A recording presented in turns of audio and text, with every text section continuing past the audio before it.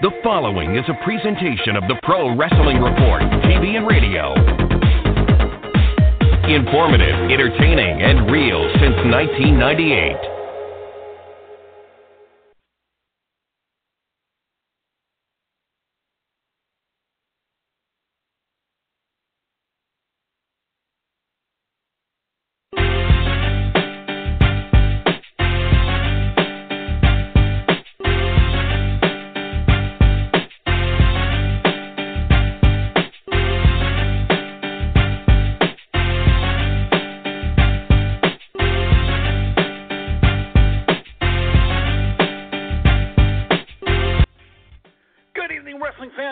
To PWR reaction for wCw SuperBrawl, February 23rd, 1997, along with Matthew Thomas, the man they call Meathead Matthew.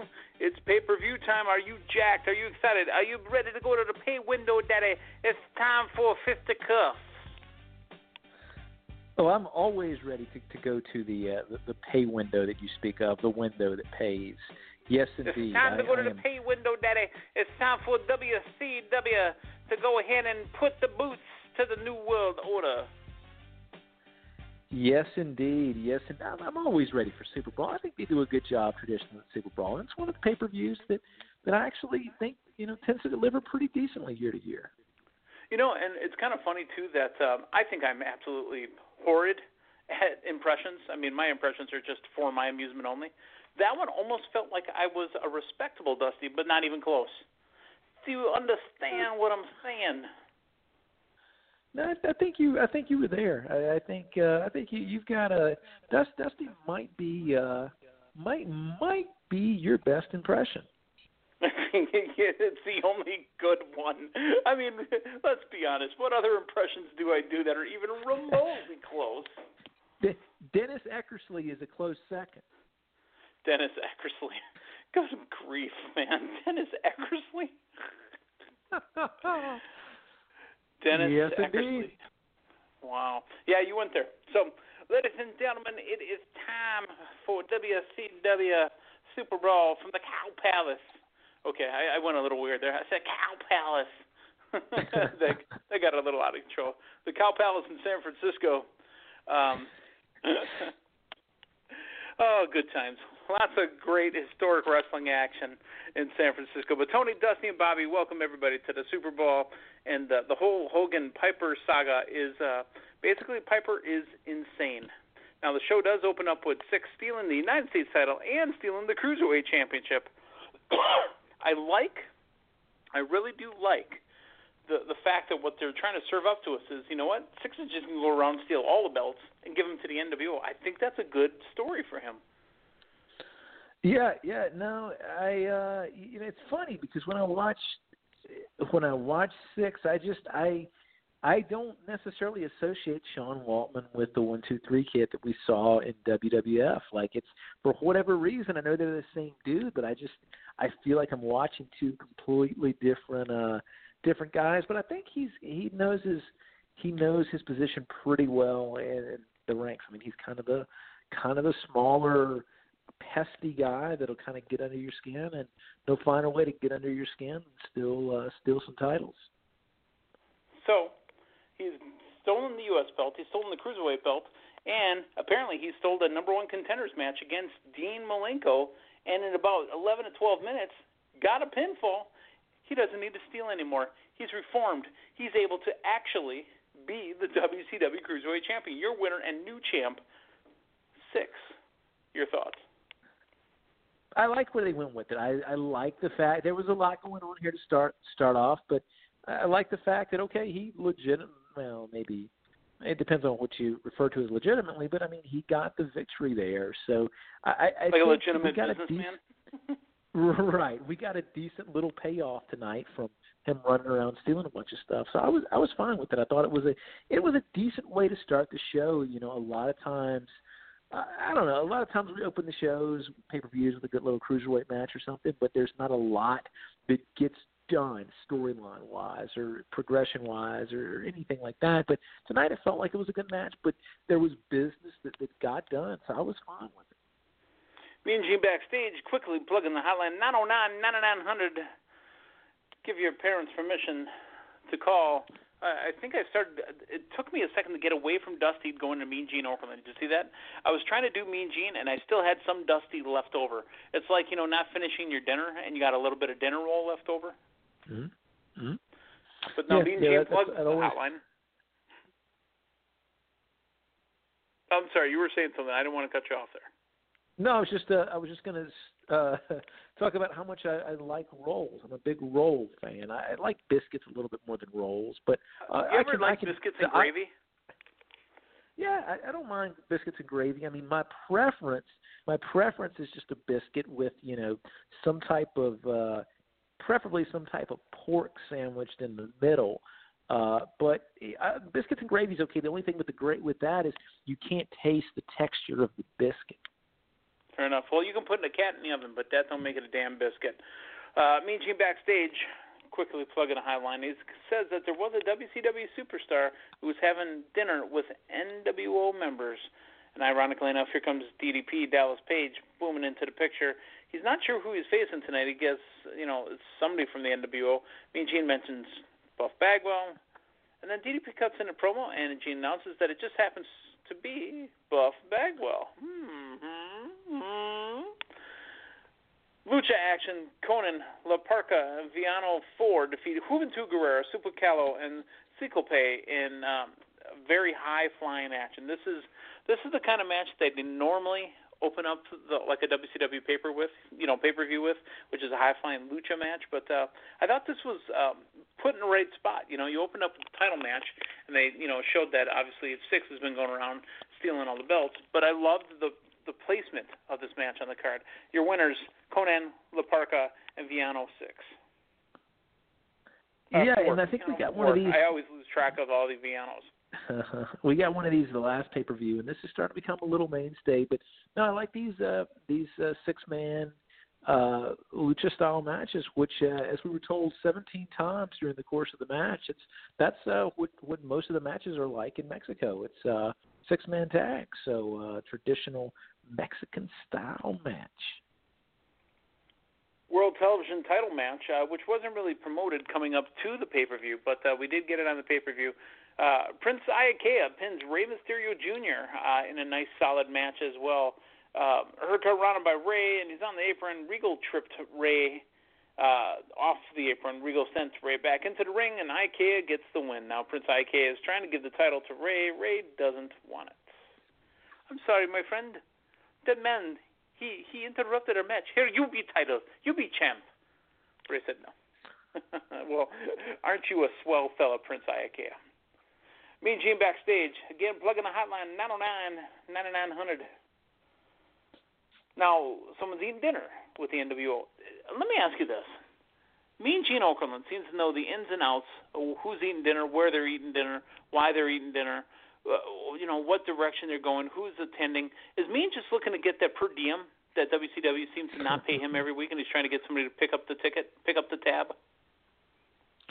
Either that, or he's got like a little voyeuristic type of deal where he knows all this stuff and he's watching people eat dinner and just all engaged in all kinds of I would tear that questionable steak behavior. Apart. Get a couple eyeballs in there, Gino, and get that steak and some potatoes. Oh yeah, I would have a nice cognac with that. Yeah, it's maybe, honestly, he'd probably dip his steak right in his whiskey. I bet you would, yeah. As he mentions that someone's eating dinner with the NWO, here comes the Giant. Now, he says he knows the Outsiders. He knows the games they play and what they're trying to do. Giant guarantees that they will win the tag titles, even though he is alone, because the Lex Express did not get the medical release in time, so it looks like it's a 2-on-1 match. Do you smell shenanigans, Matthew? It's hard to tell anymore. A year or two ago, yes, but things are so untraditional now with the NWO, it's really hard to say at this point. Fair enough. DDP defeats Buff Bagwell by disqualification. This was an odd one for me. DDP and Bagwell back and forth. Now, Bagwell argues with the ref. The ref shoves Bagwell down and gets in his face. Bagwell backs off on Page, and then a spinning clothesline by Page here's the Fisherman Superplex by Bagwell. Now, Bagwell wants the referee to count Page out. Bagwell taunts the crowd before going back to work, and then he hits a reverse neck breaker to connect with the the diamond cutter, and here comes the NWO. Page runs through the crowd, causing a DQ. How did Diamond Dallas Page beat Bagwell if DDP left through the crowd?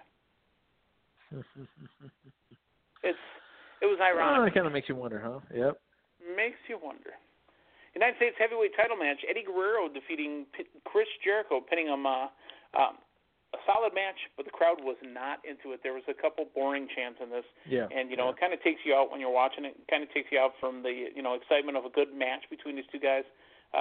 Solid wrestling match, though. Absolutely solid. Your thoughts on Guerrero and Jericho? Yeah, no, and it was kind of insulting too because you got two really good in-ring technicians, and it's not getting appreciated by the crowd like that. But here's the thing, and I don't believe this is the case in this match, but many other matches.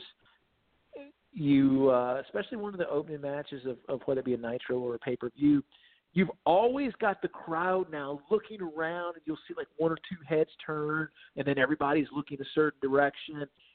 This NWO type of deal, when they came out of the crowd, or when I guess Scott Hall came out of the crowd back less than a year ago, the times have really turned in WCW to the point where people are conditioned to expect just something unforeseen and a shock and awe. And man, you have a lot of viewers now, a lot of people in attendance that just a 5-star wrestling match in the ring doesn't cut it anymore. They want to see something unexpected. They want to see everybody's just waiting for that interference.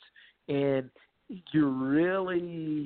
I think you're kind of pushing it with the crowd. You have these crowds that just expect so much other stuff to happen outside of a wrestling match. And not only that, but I mean, you've got Guerrero and Jericho, two baby faces. This is a little bit of the risk you run when you have a face versus a face match like this. There's really, and granted, the match was a little bit slower at times, but you got face versus face, more of a solid wrestling match in an era where they're expected for somebody to turn or somebody to come through the crowd or somebody new to show up or all kinds of crazy stuff or somebody to get run over by a motorcycle. So they're evolving or devolving which way you want to look at it into different types of wrestling fans now. Face versus face doesn't seem to work when it's that much lower on the card. If you're going main event, maybe we can do face versus face, but this is middle of the card. Face versus face just really doesn't sell it for me. Yeah, it's not Hogan Warrior. Right, exactly. Triangle tag team match, the Public Enemy, Rocco Rock and Johnny Grudge defeat Harlem Heat, which is Booker T and Stevie Ray, and the Faces of Fear, Mang and the Barbarian, in a triangle match. This was weird to me. I mean, I understand what a triangle match is, but it seemed clustered, clunky. Would clunky be the right word? Your thoughts, Matthew? Yeah, and it was supposed to be 4 people, but of course the Steiners are injured and they couldn't compete, so it was not going to be for the number one contendership, and they made sure to say that multiple times. So you're watching a triangle match that really doesn't have any bearing, which – again, this is WCW. This, to me, was typical WCW trying to go by the book and be the wrestling organization that tries to present itself more like a sport. And I don't know, it kind of cracked me up a little bit. I mean, you've got everything going on with the NWO that you do, but yet, matches like this, they want to go by the book. And because the Steiners can't participate tonight, it's it's no longer a number one contenders match. So I see what they were going here for, but I mean, is that really a selling point on a pay-per-view? This match was going to be for the number one contendership, but somebody's injured, so it's going to have no bearing whatsoever. They could have wrestled for a Halliburton case. Speaking of the Halliburton case, Jeff Jarrett pins Steve Mongo McMichael, kind of overwhelmed by the reaction that Mongo McMichael gets. He's a football player, folks, that just happens to work as a wrestler for a little bit. Other than that, there's really not much to Steve McMichael. And whatever happened to Peppy or Chihuahua or, Itchy or Scratchy or whatever the hell the dog's name was? Yeah, I know. That was I think that was his best shot at getting over. Yeah, and it didn't work because I don't know if in San Francisco they sold them in Chinatown and they made like lunch meat out of them. I have no idea. But Jeff Jarrett with the win over Steve Mongo McMichael. San Francisco death match. Chris Benoit pinned Kevin Sullivan in a San Francisco death match.